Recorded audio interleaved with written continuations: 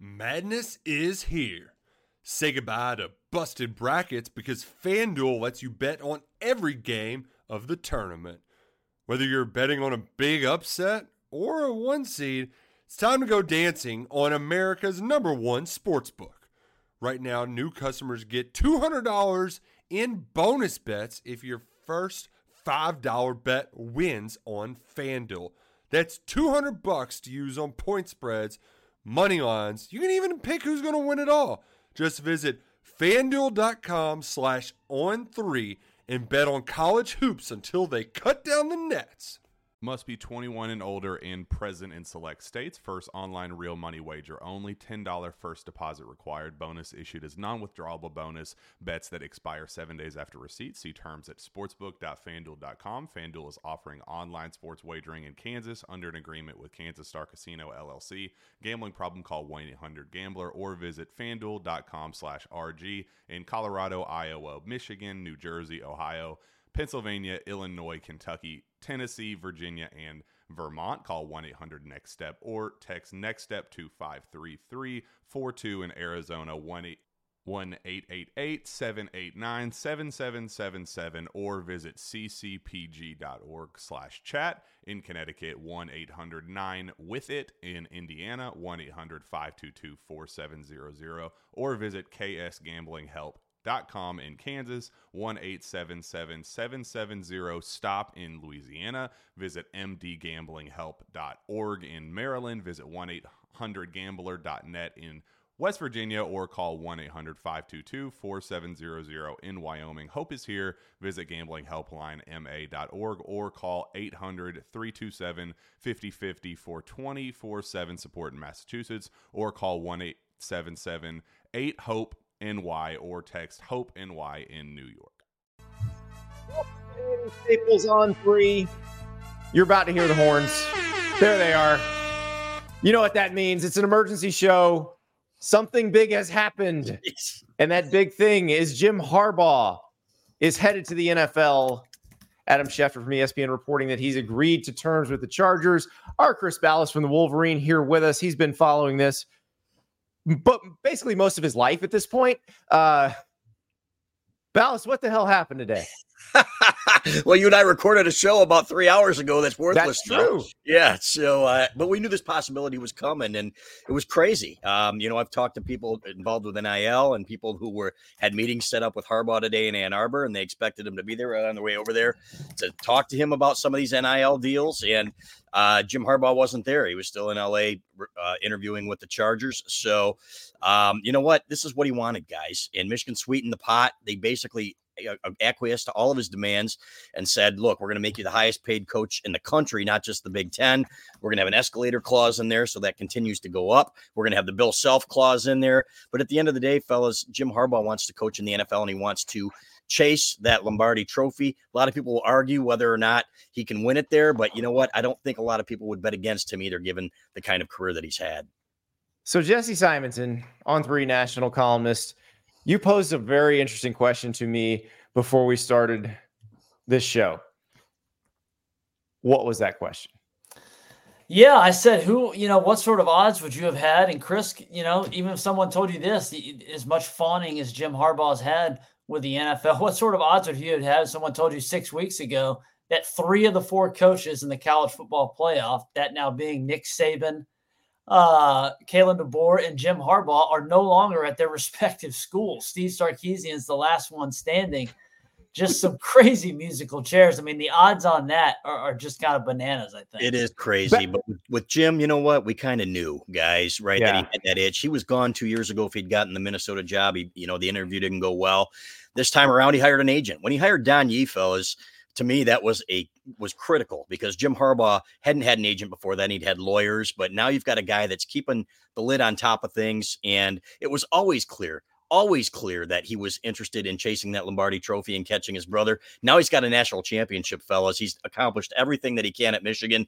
I kind of would have bet on Jim Harbaugh. If you told me Nick Saban was retiring, wouldn't have surprised me. And there were a lot of people that thought Kalen DeBoer wanted the Michigan job too if Harbaugh left. So that wouldn't have stunned me either. So regardless, it is what it is, fellas. It's college football. Expect Sherrone Moore to be named Michigan's next head coach with incentive 7 to 10 days, according to people who were working on the Harbaugh contract as well. So I think that's where Michigan turns. Is that Andy, my bold prediction? Oh, true. Go for it. My last one. Remember, I told you I had one outstanding bold prediction that I was waiting to be revisited. Chris, I had it at the beginning of the season. I said I thought this was an all or nothing year for Michigan, and that Jim Harbaugh, this would be his last season in Ann Arbor. Took a little while, but we finally got there. We finally got resolution. Yeah, thank God. Right?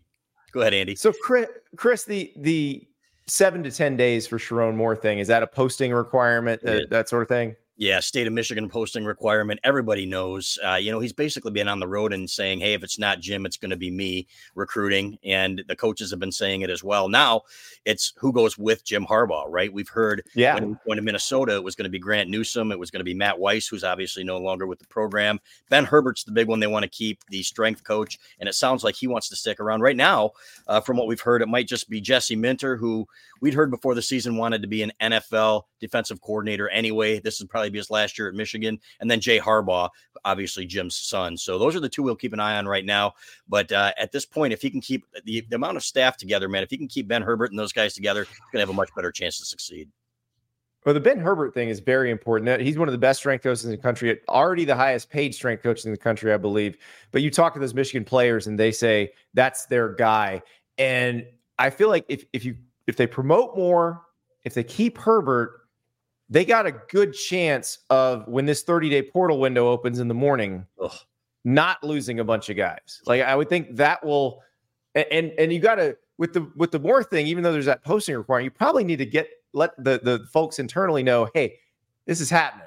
Yeah, and they know, they just have to, it's basically the votes have been taken. Everybody's on board with it, and everybody loves Sherrone Moore. What's not to love about a guy that came in and won 3 huge games down the stretch, and including Penn State on the road, Ohio State at home, fellas.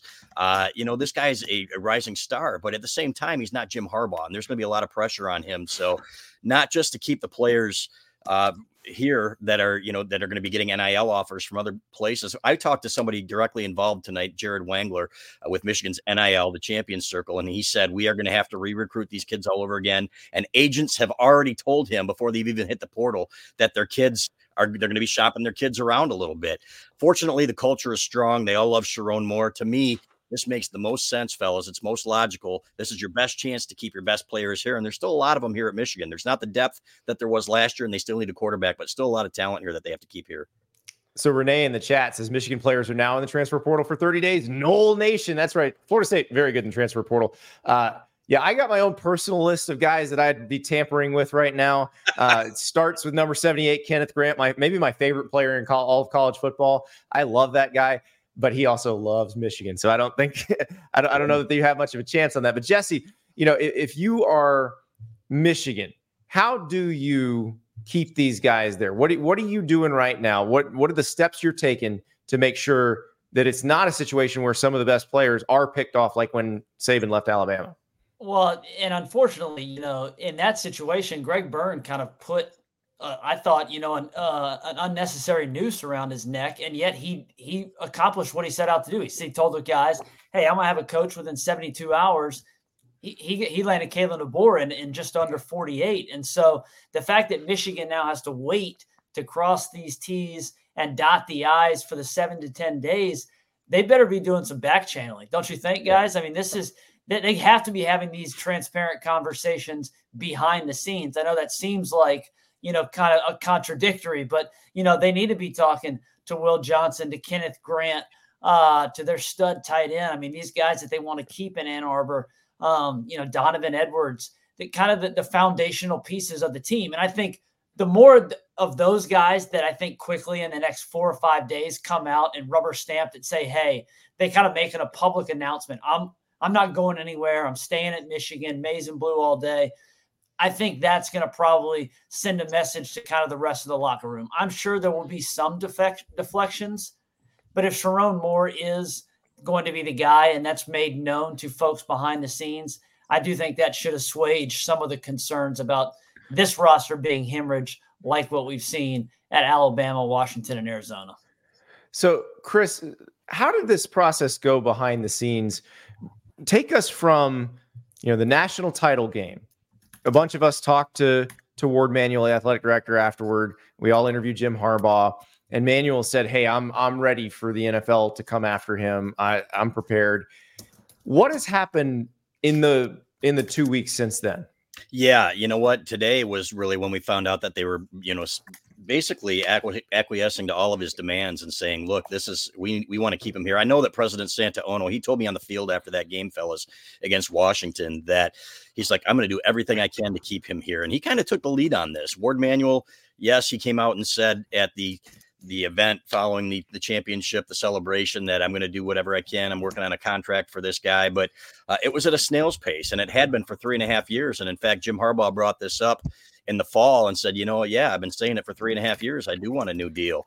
And we reported that, okay, the contract's finally in the works here. And then you had the NCAA stuff come up. And obviously that threw a monkey into the wrench there, fellas. But at the end of the day, they had all agreed that Jim Harbaugh is our guy. He should be the highest paid coach in college football. And they did everything that they could to keep him. Some people are going to argue that that's not true. I don't agree with that. I think, okay, when you've got the self clause, when you've got, okay, you're going to make him the highest paid coach in football, it just keeps going up and up and up. At the end of the day, it was just that Jim Harbaugh wanted the NFL. And we'd heard that so many times, guys. And that's basically what drove him back there. Well, and you mentioned the self clause. This is really interesting, because if Jim Harbaugh had come back, this clause was going to be inserted into his contract. And what I'm about to put on the screen is actually from Bill Self's contract, the Kansas basketball coach. And this got put in 2021 when the NCAA investigation into the FBI basketball investigation was still going on. So here's what it says. Basically, the current infractions case, you can't fire him for cause no matter what penalties are handed down from the current infractions case. That's how you would handle this. I know a lot of people talk about an immunity clause, and there was no immunity. It wasn't like you could make someone immune from the NCAA punishing them, but you could say, we won't fire you for this one thing. And I think we're going to see that in some contracts. And I would imagine, Chris, you got to put this in Sherrone Moore's contract, right? Yes, I think so. And it's a good point. But I do believe, with Jim Harbaugh leaving, you saw what happened at Tennessee. Are you now looking at half of your NCAA problems going away? If you can't win Sherrone Moore, I really believe that. So to me, it solves that problem. And at the same time, you lose one of the best coaches in football.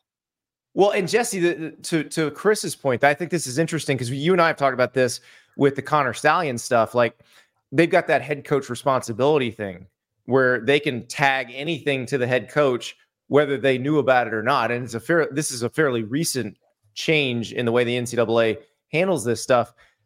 If the head coach who you can tag it to is gone, I don't know how much you can do with the Connor Stallion stuff at this point.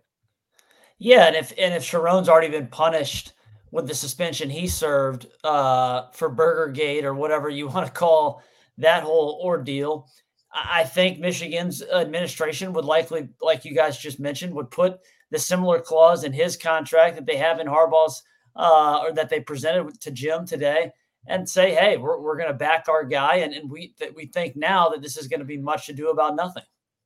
Yep. So I do have a question for Chris, though. Yes. Because we it's so kind of perfunctory that we say, hey, Sherrone's going to be the guy. What sort of Rolodex does he have in that defensive coordinator search? Because I wrote a column this morning at On3, kind of talking about that very transition, it's not going to be Michigan losing the roster. It's going to be keeping Ben Herbert, as you guys mentioned, keeping that strength coach in Ann Arbor, which you're suggesting seems to be the plan. But then it's going to be who's going to replace Jesse Minter, because the whole Baltimore Ravens pipeline thing is probably going to be dried out. You had Mike McDonald. Jesse Minter was a great transition piece. There's not another guy on Michigan staff that has any coordinator experience in terms of play calling. So do you go and get a guy like Jim Leonard, or who are maybe some guys that we should keep an eye on in that case? Yeah, that's a great question, and it's one that people have been asking us. And there are two things on this. Steve Klingscale was the co-defensive coordinator last year, and he's in the secondary there. He's going to keep that title at the very least. It wouldn't be surprising to see, if he and Mike Elston, if they were going to promote from within. Mike Elston's been around forever. He's had a little bit of a coordinator experience, I think, on an interim basis at Notre Dame, but has been around a long time, and a lot of people think it's his time. But what you want to do, guys, you don't want to change up the defense and teach something completely different. You remember when they brought Don Brown in? It was okay. It was great, and then it wasn't when people got used to it. But it took some getting used to in the terminology. The best part about going from McDonald to Minter was that you had basically two guys that came from the same system. Will there be another guy on that Ravens staff, fellas, an up and comer? Because Jim Harbaugh and Sherrone Moore are this close. John Harbaugh has been very supportive. Maybe there's a guy waiting in the wings that John Harbaugh says, okay, this was going to be my next guy in line, like he did with Mike McDonald, and maybe we can help you out. But it is something I know that they've been thinking about, because Jesse Minter, again, and talking to people who had lunch with him before the year, they said this is probably going to be his last year. But the last thing you want to do is get somebody in here with a whole new system, especially when you have some really good pieces coming back, fellas, on that defense. Well, and I think the way this happens with basically Michigan having Jim Harbaugh's back throughout all the NCAA stuff, giving him the space to do this and not being mad about it. I know there are some fans that are mad about the way this has gone down, especially in terms of future recruiting and what's been going on the last 2 weeks. But as long as Jim's happy with them and they're happy with him, I would think the Jim and John relationships both stay open. The John Harbaugh internship program stays, functional. And whatever rising stars he may have on his defensive staff, he can call Sherrone Moore and say, hey, here you go. Yes, it's 100% true. And he and Sherrone are like I said, like this. And he says he's kind of like a son to me, right? And he's been Sherrone Moore's mentor. He's been basically prepping him for this moment. There's been talk before the season that, hey, Jim's might be wanting to go back to the NFL. This is the last dance. You remember you and I had that conversation, Andy, yep. And that Sherrone would probably be the guy. So this is not one of those situations where he's leaving San Francisco and everybody's pissed off, right? Maybe there will be some people at Michigan that are upset, but I can tell you that the president, Santa Ono, loves him, and he's going to be supportive of him, like he said, whatever his decision is. Jim Harbaugh is not going to burn it down going out of Michigan. He's a legend there, right? He's probably going to have a statue someday next to Bo Schembechler outside of Schembechler Hall. That's how much he was revered in Ann Arbor. So I think this is something more to be celebrated than to say, hey, you know what, we're pissed off at you. And I think the majority of the Michigan fan base will be disappointed, but they will understand that. So, guys, we're going to talk about Jim Harbaugh's legacy at Michigan, the job he did, how he really had two separate tenures there. There's a lot to unpack here. But first, I got to tell the folks about Game Time. And look, we're telling you right now, Sherrone Moore is the next head coach at Michigan. You want to watch some Sherrone Moore Michigan games? Well, guess what? His first season is going to be a doozy because week 2, the Longhorns are coming in. That's right. Steve Sarkisian, the one coach who is still with his team from the playoff. They're going to Michigan on September 7th. You can get tickets on Game Time. Download that app. Use the code STAPLES for $20 off your first purchase. But that's not all. Do you want to see the USC Trojans in the Big House? Yeah, that's happening on September 21st. Or maybe you want to go to the coast. Maybe you want to see Michigan and Washington in Seattle on October 5th. It's all there for you at Game Time. Download the Game Time app. Redeem the code STAPLES for $20 off your first purchase. And I got to tell you, Game Time has been with us through this entire Michigan saga because I remember when the Connor Stallion story first broke, I said, boy, I hope he was using Game Time. And I hope he was. So download the app. Use the code STAPLES. $20 off your first purchase. Thank you to Game. It's only a kick, a jump, a block. It's only a serve. It's only a tackle, a run. It's only for the fans. After all, it's only pressure. You got this. Adidas. Game Time. All right, let's talk Harbaugh. First, let's hear from Tom in the chat because this is an interesting one for sure.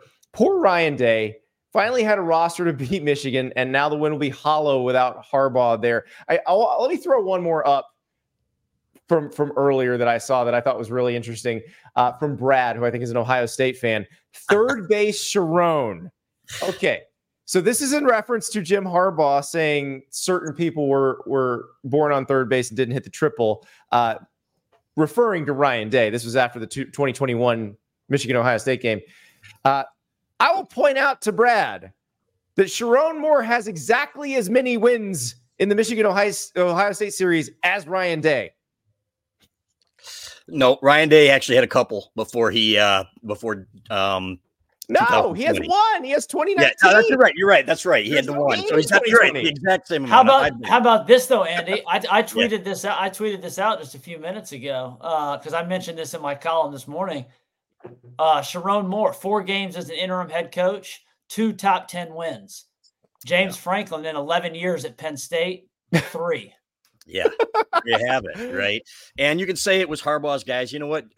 Sherrone Moore did a great job helping recruit that roster. He's an outstanding recruiter. I can't wait to see what he does, fellas, on the recruiting trail, because we've been told his philosophy is a little bit different than the transformational, not transactional that Jim Harbaugh had. He might be a little bit more willing to be aggressive on the recruiting trail, which is obviously what you need. But again, this guy has been really one of the motivations for guys to stick around when they all knew that Jim Harbaugh might leave. Donovan Edwards, for example, when we talked to him, he said, you know what, if Jim wants to go, he can go, and he should go because he's accomplished everything he wants to accomplish here. He knew, and everybody in that locker room knows that Sherrone Moore is the next guy, and I think that's what's going to play to Michigan's advantage here. But you know what? I think he's got a chance as a great young recruiter if he keeps that staff intact and starts to put it together on the recruiting trail. Michigan hasn't been where it needs to be, that he could be really, really successful here. We've seen it before.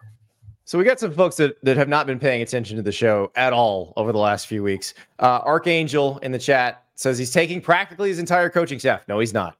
He's probably taking Jesse Mentor and Jay Harbaugh. Right. That's not practically the entire. Unless LA decides they want to pay $1.6 million for a strength coach, is what we were told it would take. When all of their players have private trainers. Yeah, right. I'm sure that's no NFL team has done that yet. And I don't see them doing it now. I don't either. Mason in the chat. Mason's been trying to drop this in the chat for about 5 days now. I'm going to address it here because everybody knows it's total BS at this point, except certain message boarders who keep trying to wish it into existence.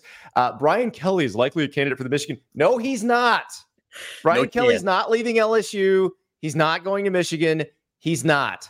And Michigan doesn't want him. I can promise you that. They didn't want him the first few times. They don't want him now. They know who their guy is, and speaking to the people directly involved in this, and it's Sherrone Moore. And it makes perfect sense, fellas, to try to keep that roster, like Jesse said, to try to keep that roster intact.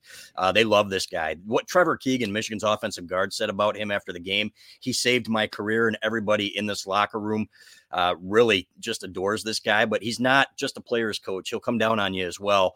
They have all the confidence in the world, and the culture is very strong, fellas. And, you know, as we saw from Bo Schembechler to Gary Moeller to Lloyd Carr, culture can take you a long way, even if you're not the best coach in the country. Well, and you don't have to just stack 5 stars anymore. I think Michigan proved that. I think Washington showed us that this year. Especially Michigan, the way they strategically recruited out of the portal the last few years. And that's something that Harbaugh probably didn't get enough credit for. And, you know, maybe it was some of the younger guys on the staff that were the driving force there. Because I will say a couple of the later transfer portal additions that they've gotten over the last couple of years, offensive linemen, 2 centers, Olu Timmy and Drake Nugent. Ladarius Henderson, the left tackle this year. So, hey, Sherrone Moore had a little bit to do with that. Who knows? But also Josiah Stewart, the edge rusher from Coastal Carolina. They got a player from UMass who played a huge role. Like that, they're good at that. And I imagine that's something this spring that they'll have to address. But look, before we get to that, because we do need to talk about going forward with Michigan, quarterback, all that stuff. But I want to unpack the Harbaugh era because I am fascinated by how this all went down. Because I remember 2014. Like, I distinctly remember watching the Michigan-Minnesota game in 2014 and Brady Hoke sitting there with no headset. Like, what are we even doing here, guys? Like, what is going on with this storied program that can't beat Ohio State, can't beat Michigan State, and is losing to the likes of Rutgers, Maryland, and Minnesota in the same year? Like, that was what Jim Harbaugh got brought into. And Chris, you covered this, so you can give us more background on it, but walk us through Jim Hackett, who was the interim AD after Dave Brandon, going and getting Jim Harbaugh from the 49ers. Yeah, they called it Project Unicorn, right? And they did a great job of keeping it on the down low because all of the NFL experts were saying the same thing. There's no way that Jim Harbaugh's coming here. He's not a candidate. And we knew better. We had 2 or 3 well-placed sources saying that, okay, Jim is completely focused on the San Francisco 49ers right now. But at the same time, you know what? He's very interested in Michigan. So we saw that and we were, we kept a close eye on it. And when it became very apparent that it was going to be Jim Harbaugh, that was it. Everybody thought that the program was saved. So, and sure enough, it took a while, but like you said, it was basically two different eras of Jim Harbaugh. It was the one that had had the disappointment, and the last 3 years were fantastic. So that was everything that Michigan hoped it would be. And that's the thing. What happened the first time, like the first part of it, is they got better immediately. They beat the teams they were supposed. I remember going to, I don't remember if it was Jim Harbaugh's. It wasn't Jim Harbaugh's first spring game. I think it was his second spring game at Michigan, and coming away just marveling that they had 0 false start penalties on their offensive line for an entire spring game, even though they just split the teams. It wasn't first team, second team. So these were guys that weren't used to playing together, and 0 false start penalties, 0 procedural stuff. And I'm like, okay, so they're going to have the fundamentals down. But can they beat the teams that are elite? Can they do that? And it took a while to get there. First, they had to turn the Michigan State rivalry around. They did that. But then the Ohio State thing just kept going. And I will never forget sitting in there in 2019. So this is, the 2018 is the year they go to Columbus. They're a 4.5-point favorite. They get 63 hung on them. The next year, you're like, all right, no way they do it again. Urban Meyer's gone. They're not going to do this to him again. In the big house, Ohio State thumps Michigan. Every new crossing route is a fresh hell. And I remember Jim Harbaugh gets asked, is it a talent gap? Is it a recruiting gap? Or is it a coaching gap? And Jim Harbaugh's eyes just whip around to the guy asking the question in that moment. And he said, I'll answer your questions, not your insults. And I'm like, that's a fair question. Mm-hmm. It was a 100% fair question there, but how did he fix this? It was broken after 2020. Jesse. Well, yeah, and I think a lot has, Bruce Feldman has written a lot about, kind of he's I think been really plugged in there. Your former colleague Andy, with writing some of the behind the scenes stuff on that transition with Harbaugh. I think the uniqueness of this entire deal, because we are kind of expressing how it is kind of like 2 different tenures almost in the same time, is Harbaugh is going to be an outlier here, guys, in terms of athletic director's patience. He was winning at Michigan, but he wasn't winning enough to the fans' expectations. Now, him being back at his alma mater, I think certainly gave him a longer rope than a lot of other coaches. But the fact that he was able to not only stick it out, but to stick it out, pivot. He was a guy that was running the spread offense with Shea Patterson. And then really after the COVID year was like, hey, let's embrace physicality. Let's embrace toughness. He kind of changed his whole philosophy, I think, with how he's approached the players. Behind the scenes stuff, obviously, with guys like Ben Herbert, making some key hires, going younger on his staff in general, with guys like Sherrone Moore and others. And the fruits paid off. You get kind of humbled and you win the Big Ten. You finally get over the hump against Ohio State 3 years ago, but then you get humbled by Georgia. You come back, and not only do you double down, but you beat Ohio State again last season. But then you kind of lay an egg, maybe have a little bit overconfidence against TCU. This whole entire season, the entire 2023 season, felt like Michigan, with everybody knowing that this probably was Harbaugh's last season, wanting to get back to the NFL, that they were pushing all their chips in, and it worked. He dialed up all the right numbers. The fact he was suspended for half the season when he only coached in 6 regular season games, and they still go undefeated. They then win the big playoff game to beat Alabama, kind of slay the giant that is the Tide. and then emphatically win a national championship. I mean, it's kind of a remarkable arc. I do think, college football is going to miss Jim Harbaugh just as a personality, as a character. I don't think that there's not going to be a lot that's written about that right away in this immediate aftermath. But, he's a guy that was, piping off about the SEC, Andy, 6-7 years ago, and satellite camps and drinking milk and talking about sleeping over at recruits' house, to now in the present day, he's been kind of advocating for players' rights, pushing that, these totally guys different. should be contractually paid. Totally different, but still a great personality. So he will be missed. So, Chris, I got to ask you this. Well, before I ask you this, we'll go back to 2020. Everything we know now that everything that happened in 2020 was an anomaly, essentially, other than Alabama being really good because they had the best receiving core in the history of the world. But everything else pretty much was an anomaly, did not track with anything that came before it or after it. So, but Michigan didn't know that at the time. All they knew is they'd gotten crushed by Ohio State a couple years in a row. They had lost a bunch of games, and the games they'd played in 2020, they'd looked terrible. They were overhauling everything.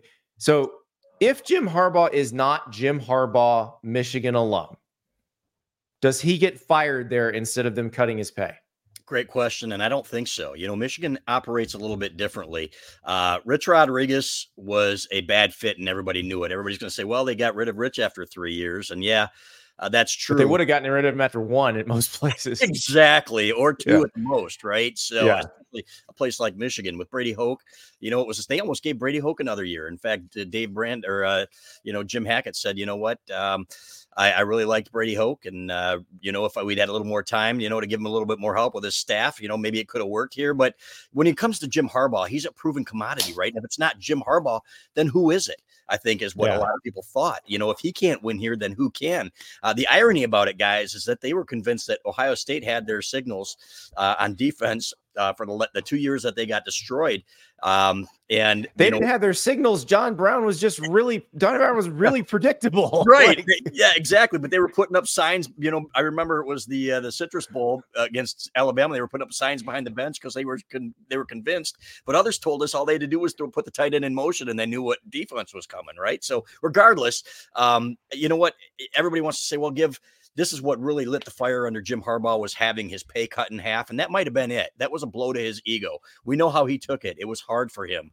But to me, when he started bringing in some of the Michigan guys like Ron Bellamy and Mike Hart and some of these younger guys, to me, and they got it back, and he became more of a college coach again, guys, than he was, for a long time. He operated like an NFL coach because that's what he was for 3 years before coming to Michigan, or 4 years. But then he got back to his roots as well. That speed and space crap out the door. He's like, I'm all right. I'm going to use my tight end as a fullback. We're going to do it my way. And if it works, great. If it doesn't, then at least we're going to die the way that I wanted to go. And he got right back to his roots. Well, I actually feel, Jesse, you mentioned this earlier. I feel like the getting back to, and not only his roots, he got back to Michigan. Like there's some Fielding Yost stuff going on in there. Some Bo Schembechler stuff. Like how much of that just kind of reestablishing the identity, Jesse, helped create what we saw this season? Oh, you're leading me. You almost like a horse leading me to water here, Andy. I mean, how remarkable is it that Jim Harbaugh spent the last 12 months talking about how J.J. McCarthy is as good as Patrick Mahomes, is a Superman quarterback. They never even needed those powers. They didn't even really need J.J. to be special to win a national championship. He had flashes, here and there, but Michigan was so well-rounded and so dominant in the trenches, both offensively and defensively, that they were able to literally grind their way to just, pound opponents into the dust and win a national championship. And if that doesn't speak to just kind of the entire team and program embracing Harbaugh's, who's got it better than us, we're just going to pound and ground you into submission, I don't know what does. Again, McCarthy, I think, absolutely could be like the quarterback that Jim Harbaugh is about to go coach with the Chargers, where Justin Herbert didn't have a fantastic college career at Oregon. He was pretty good, had flashes. J.J. McCarthy won a national championship, had flashes, I think McCarthy could be an even better quarterback in the NFL. And then Jim's prediction would come to fruition as well. Yeah, and you know what? 8 passes, guys, against Penn State on the road. He threw 8 times. They ran 32 times in a row. Would you have predicted that any program would be able to win a national championship the way that Michigan did? Because I thought those days were gone, fellas. I really did. No, and I'll tell you, like, after, and I realize I'm going back to that 2020 season, which I should never do, but like after that Alabama team, because you saw the way Nick Saban had evolved. You saw the way he had changed how his teams ran offensively. And is like, okay, if this guy who's the best adapter of anybody, if this guy says that this is how it's to be done now, I guess this is how it's to be done. But as Jim Harbaugh and company proved, there's more than one way to skin a cat. And also, like, let's go, to the folks who are Ohio State fans right now. Like, they would love if their team got back to where it could run the ball down people's throats. Like, that was one of the best things they did at the height of the Urban Meyer era. And now they don't do it very well. And Michigan does. And it's a completely different, like, the way this rivalry is flipped is mind-boggling to me, guys. Like, Ballas, I mean, did you wonder at one point if Michigan was ever going to win another game? Because that's what it felt like. Yes. I said, how are you going to compete with this? You know what? This is what you look at recruiting rankings, and they're certainly not everything, but the way that Ohio State was moving the ball on them and the way that they were dominating both lines of scrimmage and still having that elite passing game, you're like, okay. And it almost seems like Ryan Day's gotten away from that a little bit. And they're still, even though they're recruiting the portal now, right? They don't have a ton of offensive linemen, and that's where Michigan's been winning these games. So I give credit to Jim Harbaugh for saying, okay, this is how we're going to do it. And but at the same time, you know what? This changes a lot of things, fellas, because Jim Harbaugh is an elite football coach. And now you're talking about handing it over to a guy that, yeah, he's got the one win against Ohio State, but he's going to have to recruit at a higher level, in my opinion, to get it there. But to your point, I think they had some guys that were under recruited and underrated. If you look at a guy like Kenneth Grant, for example, who was a 3-star at one point, and he's now out there running down running backs. Mason Graham is one of the best sophomore defensive tackles that I've ever seen at Michigan or anywhere else. Both of those guys, and you got him for another year. But they, hey, Alabama fans, Courtney Morgan, the former Michigan player who was the director of personnel at Michigan, who helped unearth Mason Graham, he's now your guy. So. Congratulations to Bama for that. Exactly. But that's where I thought that Harbaugh was great. Hopefully Sherrone Moore will be the same way, because I do think he's an outstanding recruiter. And Ohio State's Andy's going back to that identity. I do think we're seeing that. I think we're seeing the moves that Ryan Day has made this offseason with maybe likely embracing more of the power, QB run game by getting Will Howard. You get Quinshon Judkins and Travion Henderson coming back. But as Chris just teased, it's been the offensive line that I think's held back the Buckeyes, and they haven't exactly loaded up there. They are bringing back their 2 tackles, Donovan, the interior guard, but that wasn't a unit that was really moving a lot of people all that much a year ago. So, Seth McLaughlin, he can block a little bit, but if he's snapping it, 18 yards over your quarterback's head, I don't know how much help that's going to be. He may be playing guard, but let's talk about who's going to play for Michigan this year, because Ballas, when the segment that shall never be shown, that will never see the light of day, where we were updating everyone on this, we did get into a discussion about who plays quarterback for Michigan this year. So I will ask you once again, is Michigan starting 2024 quarterback on the roster currently? I don't think so. Not unless they don't find somebody in the spring period. And there will be options out there, Andy. I think there will be some guys that don't want to wait their turn, and they can say, hey, I can go to Michigan and be the guy. Jake Rudock comes to mind right away. Iowa, in Jim Harbaugh's first year, comes in and throws for over 3,000 yards and has an outstanding first year. So there will be guys out there that they will pursue. Alex Orji, I think there will be a bigger role for him in some capacity. He's too good an athlete to not be. But a lot of these guys, Jaden Denegal is another one. Jaden Davis, true freshman, I think he's going to have to wait his turn. And talking to people like Kirk Campbell, the Michigan's quarterbacks coach at some of these bowl practices, he said the same thing. He's just got to understand that it's going to take some time. He's got to be patient.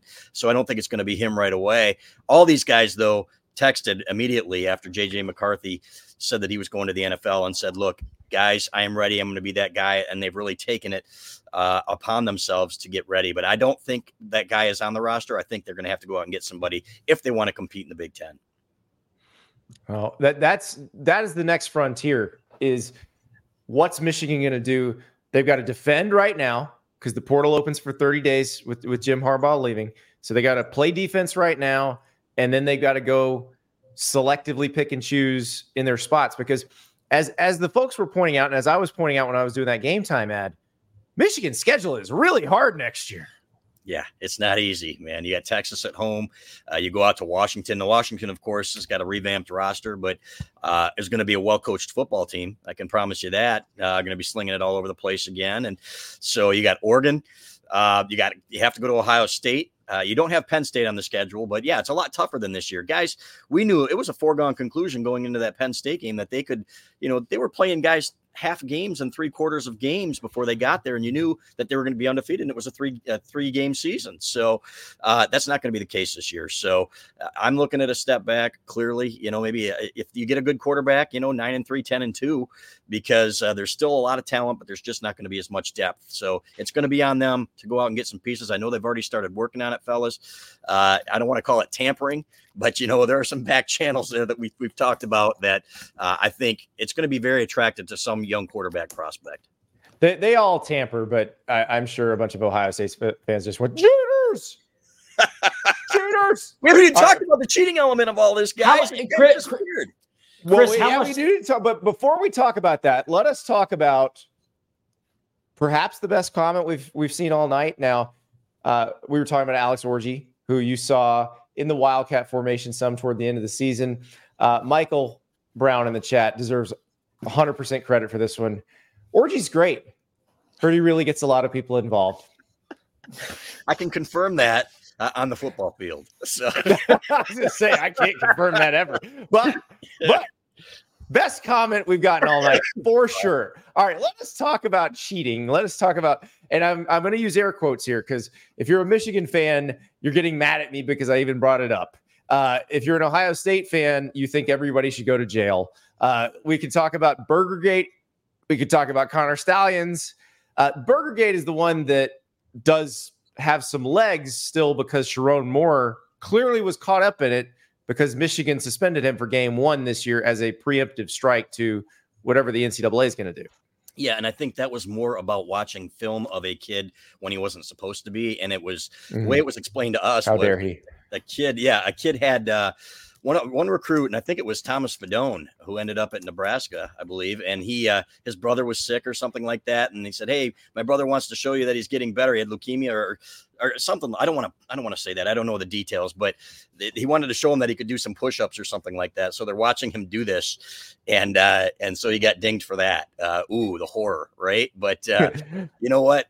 So I think he's in the clear there. The one game was more than enough. Mike McDonald, I think, had a 1-year show cause for something, but obviously that didn't materialize into anything when he went back to the NFL. So, but Michigan really needed to win this whole thing to make a lot of this go away. And you're still going to have the Ohio State fans and Michigan State fans saying, they got the asterisk there. But when the NCAA president comes out and says nobody's going to argue that you won this thing fair and square now, I think the worst of it is gone.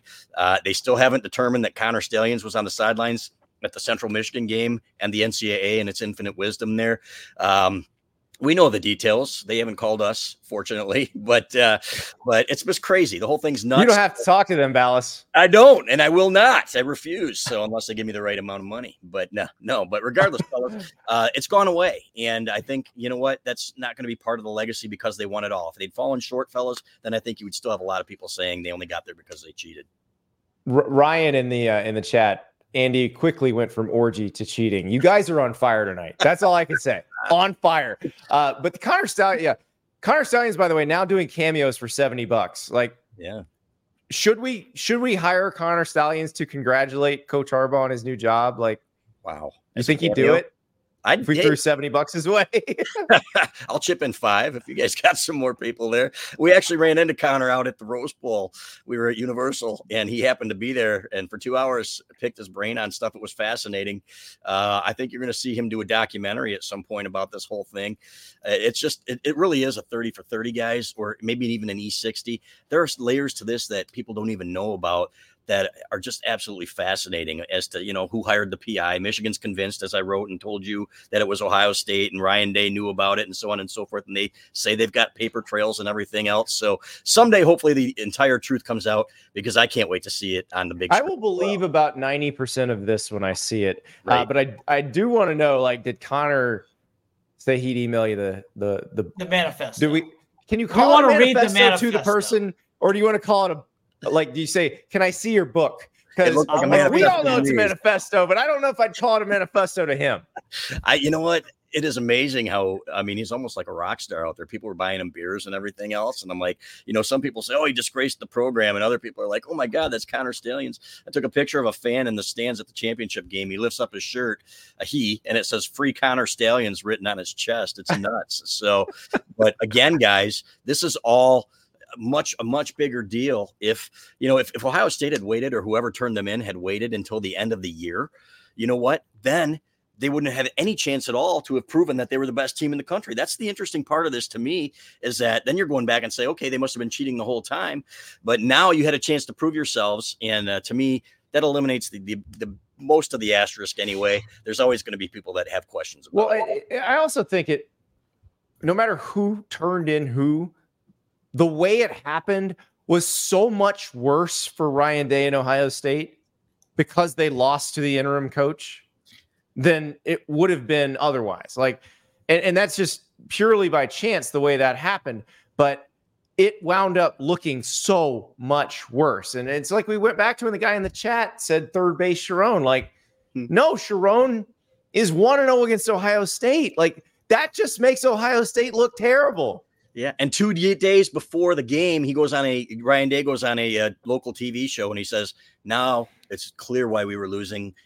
Everything will come out, and I'll talk about it at the right time. He backed himself into a corner, guys, where he had to win that football game, even though it was reported that they knew about the signal thing the year before. They didn't have any excuses in the 45-23 game in Columbus, but the fan base is going to cling to that.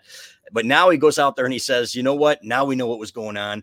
It's up to us to win that game and to fix it, and then you get beat by an interim coach. Right. And once you establish that, you're saying, okay, this game that's going to be played on Saturday is straight up, and therefore we must win it. So yeah, it is. It now he's under the most pressure, and we've talked about on this show all week what Ohio State's doing to ramp up the roster. I think the moves they've made are very good. I think Ohio State's gonna be really good next year, but they got to beat Michigan. And we don't know that it's going to be Michigan, Ohio State. They play, and then they play again the next week in the Big Ten championship game, because now Oregon's in the mix. Washington's in the mix. What if Andy Kotelnicki runs a really fun offense at Penn State? We don't know what's going to happen. No. How much does it help? I know a lot of Michigan fans are probably frustrated that this is drug on for so long. But in light of Andy's column, from just a week ago, basically, or 5 days ago, saying, it would behoove the Wolverines to kind of see what's happened at Alabama, Washington, et cetera, and promote Sherrone Moore to avoid kind of that roster reckoning. How much does it help, Chris, that this has drug on, and now we've kind of crossed this Rubicon of the academic calendar where it will be difficult for these guys? Yes, Michigan's roster can be plucked in the 30-day window, but these guys are already enrolled in classes. The spring semester everywhere has started. You can make some exemptions, but if these guys are going to mess up their academic standing, they may be wary to make a move there. It's a tight group, fellas, and Sherrone Moore is a huge part of that. And so I don't see a whole lot of roster movement here. I don't. And that's not just me talking as a Michigan homer or whatever. This is me having interviewed these kids for a long time. And guys like Will Johnson, his dad played here. I spoke again to some of the NIL people tonight. They said they aren't even worried about him. He has basically come out and said, you know what, the culture here, this program, this is my program, and my brothers feel the same way. And I think that's the case. They had one guy offered $800,000, fellas, another one $400,000. They aren't making that at Michigan, but they decided to stick around. And that's not going to change, I think, with Sherrone Moore in charge. So I could see a couple of guys here and there, and it's going to be hard to keep them. But Michigan's NIL efforts have gotten better since the national championship. Still not where they need to be. Maybe a third of what Ohio State is, guys, from the NIL guys that I've talked to. So it needs to get better. How do they change that? I mean, it's not like Michigan has a massive alumni base, a wealthy alumni base. Is it a philosophical thing that they need to get across at this point? Yeah, and they need the athletic department 100% behind it, and I think that's changed, and that's finally gotten to that point. But, it's a little late at this point. This should have been something where if you're proactive, you're being prepared for this because you don't have that $5 million donor at this point. Stephen Ross's money is all tied up, the owner of the Dolphins. There are buildings named for him. Everybody just assumes that somebody can drop 5 or 10 million like is going on here. But what's the best motivator, guys, is losing. And we've seen it at Ohio State. We are not going to let this happen again. So maybe it will take a lean year or two for the Michigan fan base to really jump on board. I think you're right about that. I mean, Texas got way ahead of the curve on this, and it's because they had not been as successful as they wanted to be. Like, they were ahead of the NIL curve as soon as it started. Oregon was, because they weren't winning at the level they wanted to win. Tennessee, Nebraska, they were really not winning at all and wanted to change their fortune. So, yeah, it's interesting because I think we found with Nick Saban leaving Alabama that they were in a different situation. Like, they had a Nick Saban discount. Guys would take less to get developed by Nick Saban. And guess what? When it's not Nick Saban, maybe they don't take less anymore. Right. And proof of concept. Yeah. Go ahead, Jesse. Yeah, it's a proof of concept. I mean, that's what it is. I mean, that Georgia's benefiting from that now. Steve Sarkisian, Texas can pay, but I think the more that they continue to develop, maybe they won't have to pay as much because you start to send some defensive linemen and some offensive linemen to the NFL. Those have been, positions of absence for the Longhorns for several years. Just Bijan Robinson was their first round pick since Vince Young, which is an insane stat to say about Texas. Malcolm Brown was the last pick of offensive player. Excuse me. Need to add that qualifier. So it's a phenomenal. We're at a phenomenal, just kind of pivot point for college football. Who's the second best coach in the sport now? Yeah. Now that Harbaugh's gone, Saban's gone. There's only three active head coaches. There's only three active head coaches with the national championship: Kirby, Dabo, and Mac Brown. Yeah, and Dabo's kind of lost his fastball, right? A little bit, some people would say. So it's nuts, Who's fellas. number two? Yeah, Sherrone Moore, clearly, right? Not yet. I mean, Sark's got a case. I mean, you can go degree of difficulty like Lance Leipold at Kansas, who, by the way, would love the Michigan job if they were to hire from outside, but I don't think he's going to get that opportunity. I'm sure his agent would love Kansas to believe that they might do it. That's what we will see. Does anybody get raises off of this thing? Because lots of people got raises off Alabama. I don't know if anybody's going to get any raises off of this sucker. Yeah, great question. Not the Michigan one. Maybe some of the Michigan coordinators. You know what? If they threw a boatload of money at Jesse Minter and said, "Hey, stick around," but he's going to have options, fellas. That guy's brilliant, and it sounds like he'll probably go to L.A. with Jim. And I asked him immediately after the game, the Washington game, there are going to be rumors. And he goes, now's not the time. But again, we'd heard from so many people that the NFL was his next stop. The Eagles interviewed him last year. So that tells you how highly thought of he is. And that's going to continue. But they are going to throw a lot of money, I think, at an assistant coaching pool. What they need to realize is that they can't go on the cheap, fellas. If you're going to hire a Sherrone Moore, then you better give him everything he needs in terms of NIL, in terms of an elite coaching staff. And that means keeping Ben Herbert as well and keeping this thing rolling for talent as well. With threats to our nation waiting around every corner, adaptability is more important than ever. When conditions change without notice, quick strategic thinking is crucial. And with obstacles consistently impending, determination is essential in overcoming them. It's this willingness, decisiveness, and resilience that sets Marines apart. With our fighting spirit, we don't just fight battles, we win them. Marines are the constant our nation counts on to fight the unknown. And through adaptable problem solving, we do just that. Learn more at marines.com. The thing is, you can probably pay him $6 million less than you were paying Jim Harbaugh. So you can use that money on coordinators too.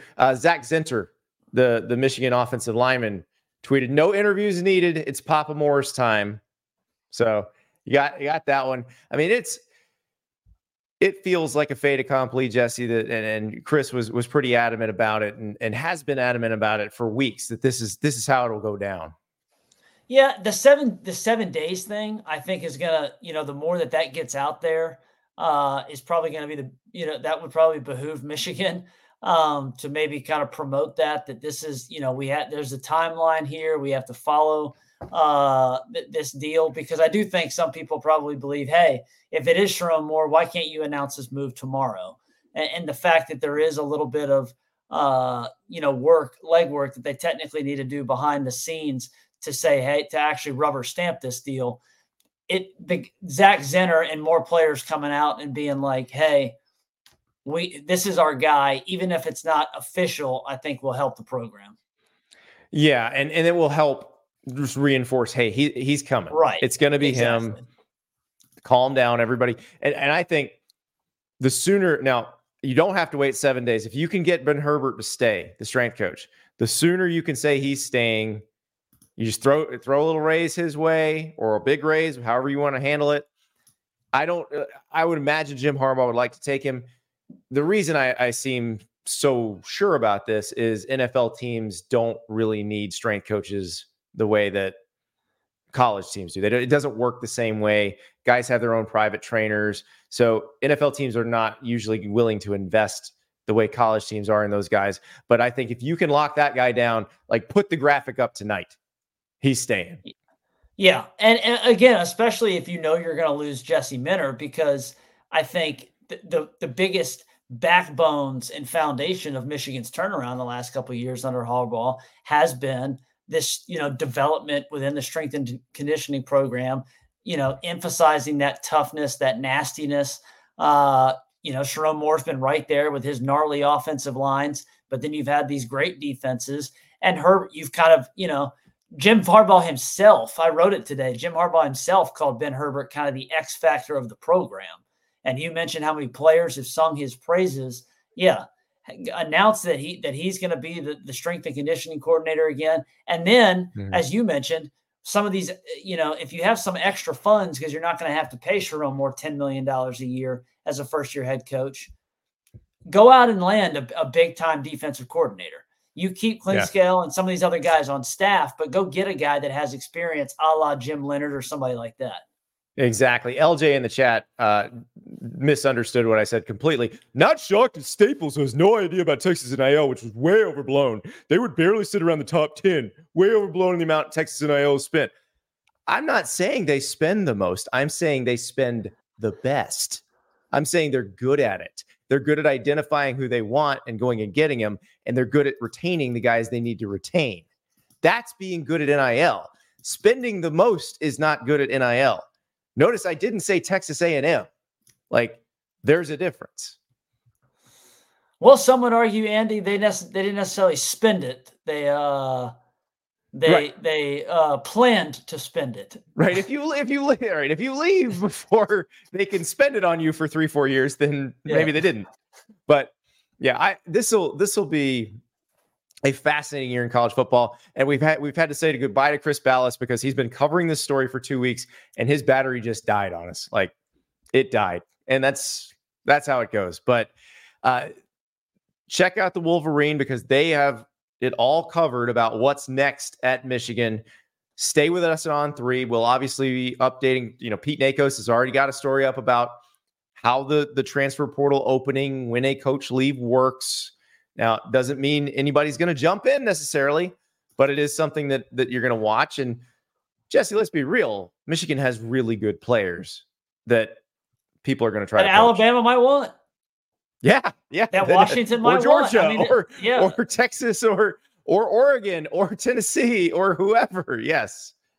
I'll tell you what, I think the irony is that we have discussed now ad nauseum that this is not going to happen.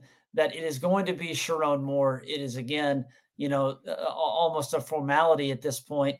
But if a Brian Kelly or if Michigan decided to take this search national, I do think a lot of other programs would be rooting for that because the more chaos would open up more dominoes, more down players, the line. Yes. Yeah. I mean, if LSU's roster was available to be poached, there would be just teams.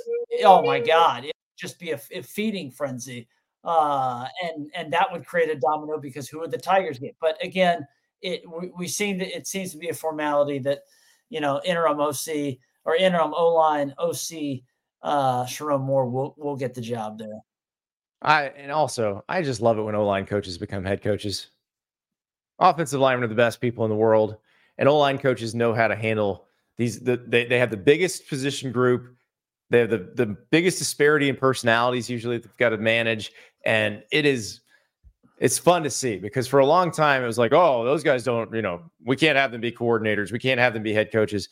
Now, O-line coaches and head coaches, it's the wave of the future, Jesse. Andy Reid getting it done in the NFL, soon to be Sherrone Moore getting it done at the college level. Going to be so much fun. Guys in the chat, it's not going to be Brian Kelly. He's not leaving LSU. I cannot stress this enough. It will not be Brian Kelly. Feel free to send this to All Takes Exposed. It will not be Brian Kelly. Is that emphatic enough, Jesse? I think he hammered that point home. All right. Well, all right. Before we go, we're not an NFL show, but let's talk about this. Jim Harbaugh's with the Chargers now. Do you think he can get that Super Bowl? This is a guy in 4 years with the 49ers. The first 3 went to the NFC Championship game. One of those he went to the Super Bowl, lost to his brother. Beyonce performed. There was a blackout. I don't think that caused the loss. But do you think he gets that Super Bowl that eluded him? I think he's got a shot. I mean, it would be naive to just outright dismiss it because he's a guy who's won everywhere. Not knowing it seems like reading a little bit, the Chargers have some cap issues. Yes. Specifically defensively. But when you got your quarterback and you do have some other talent on the roster. You got a Bosa brother. You got a Bosa brother. You got some pretty good offensive linemen. Does Joey Bosa want to play for a Michigan man though? Ohio State star Joey Bosa. I think he's probably okay. He's got a big contract. I think he'll be fine with it. Yeah, I mean, I think probably what also helps Jim Harbaugh, ironically, is that even though he's going back to a big city, a major market in LA, the Chargers are the little brother, and they don't get nearly the shine as even the LA Rams, which are overblown in their own city by the Lakers and the Dodgers and everything else going on. So I think he'll be given, the fact that the Spanos family, which has been considered notoriously cheap, did land Jim Harbaugh. I think that speaks to the investment there. And so I think much like his tenure at Michigan, he's going to get a long rope, which means if you're banking on him potentially winning a Super Bowl in, let's say, 5 to 6 years, I would give it decent odds. Yeah, and I'll be interested to see what they do from a personnel standpoint because the coaches in college expect 100% personnel control. Like that's what you get in college. Now that may change as the era and the rules change, but in the NFL, most people don't get that. So I bet Harbaugh gets more personnel control than we think, or than most coaches would get. Because remember, it was issues with the general manager that derailed him. Yeah, in San Francisco. And they don't have a GM yet with the Chargers. They just hired him first. So assume he would have some input into that, or at least get to meet some of the candidates and say, this is who I'd like to work with if possible. But I can't wait to see it. Cannot wait to see what happens next at Michigan. Can they play defense in the portal? Is Sherrone Moore just signing up? Waiting, the posting period ends, Sherrone Moore goes. I think that's probably what happens, but who does he hire as his DC? Because they're probably losing Jesse Mentor. So a lot of questions to be answered. We will be covering them all in the coming days and weeks on this show. We do it every night. Normally we do it at 8 p.m. Eastern time, Sunday through Thursday. But tonight, obviously, there was breaking news, so we went a little early.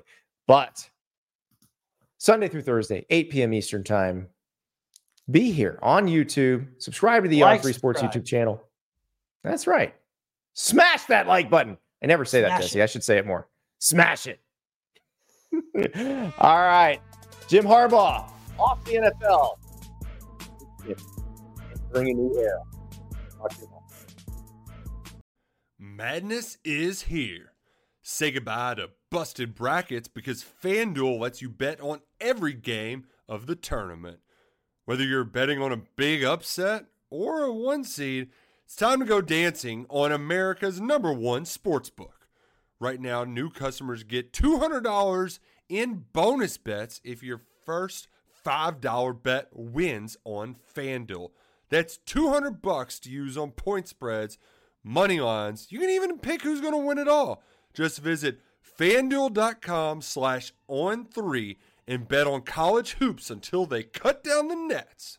Must be 21 and older and present in select states. First online real money wager only. $10 first deposit required. Bonus issued as non-withdrawable bonus. Bets that expire 7 days after receipt. See terms at sportsbook.fanduel.com. FanDuel is offering online sports wagering in Kansas under an agreement with Kansas Star Casino LLC. Gambling problem? Call 1-800-GAMBLER or visit fanduel.com/RG. In Colorado, Iowa, Michigan, New Jersey, Ohio, Pennsylvania, Illinois, Kentucky, Tennessee, Virginia, and Vermont. Call 1-800-NEXT-STEP or text NEXT-STEP to 53342. In Arizona, 1-888-789-7777 or visit ccpg.org/chat. In Connecticut, 1-800-9-WITH-IT. In Indiana, 1-800-522-4700 or visit ksgamblinghelp.com. In Kansas, 1-877-770-STOP. In Louisiana, visit mdgamblinghelp.org. In Maryland, visit 1-800-gambler.net. In West Virginia, or call 1-800-522-4700. In Wyoming, hope is here. Visit gamblinghelplinema.org or call 800-327-5050 for 24/7 support in Massachusetts, or call 1-877-8-HOPE NY or text HOPE NY in New York.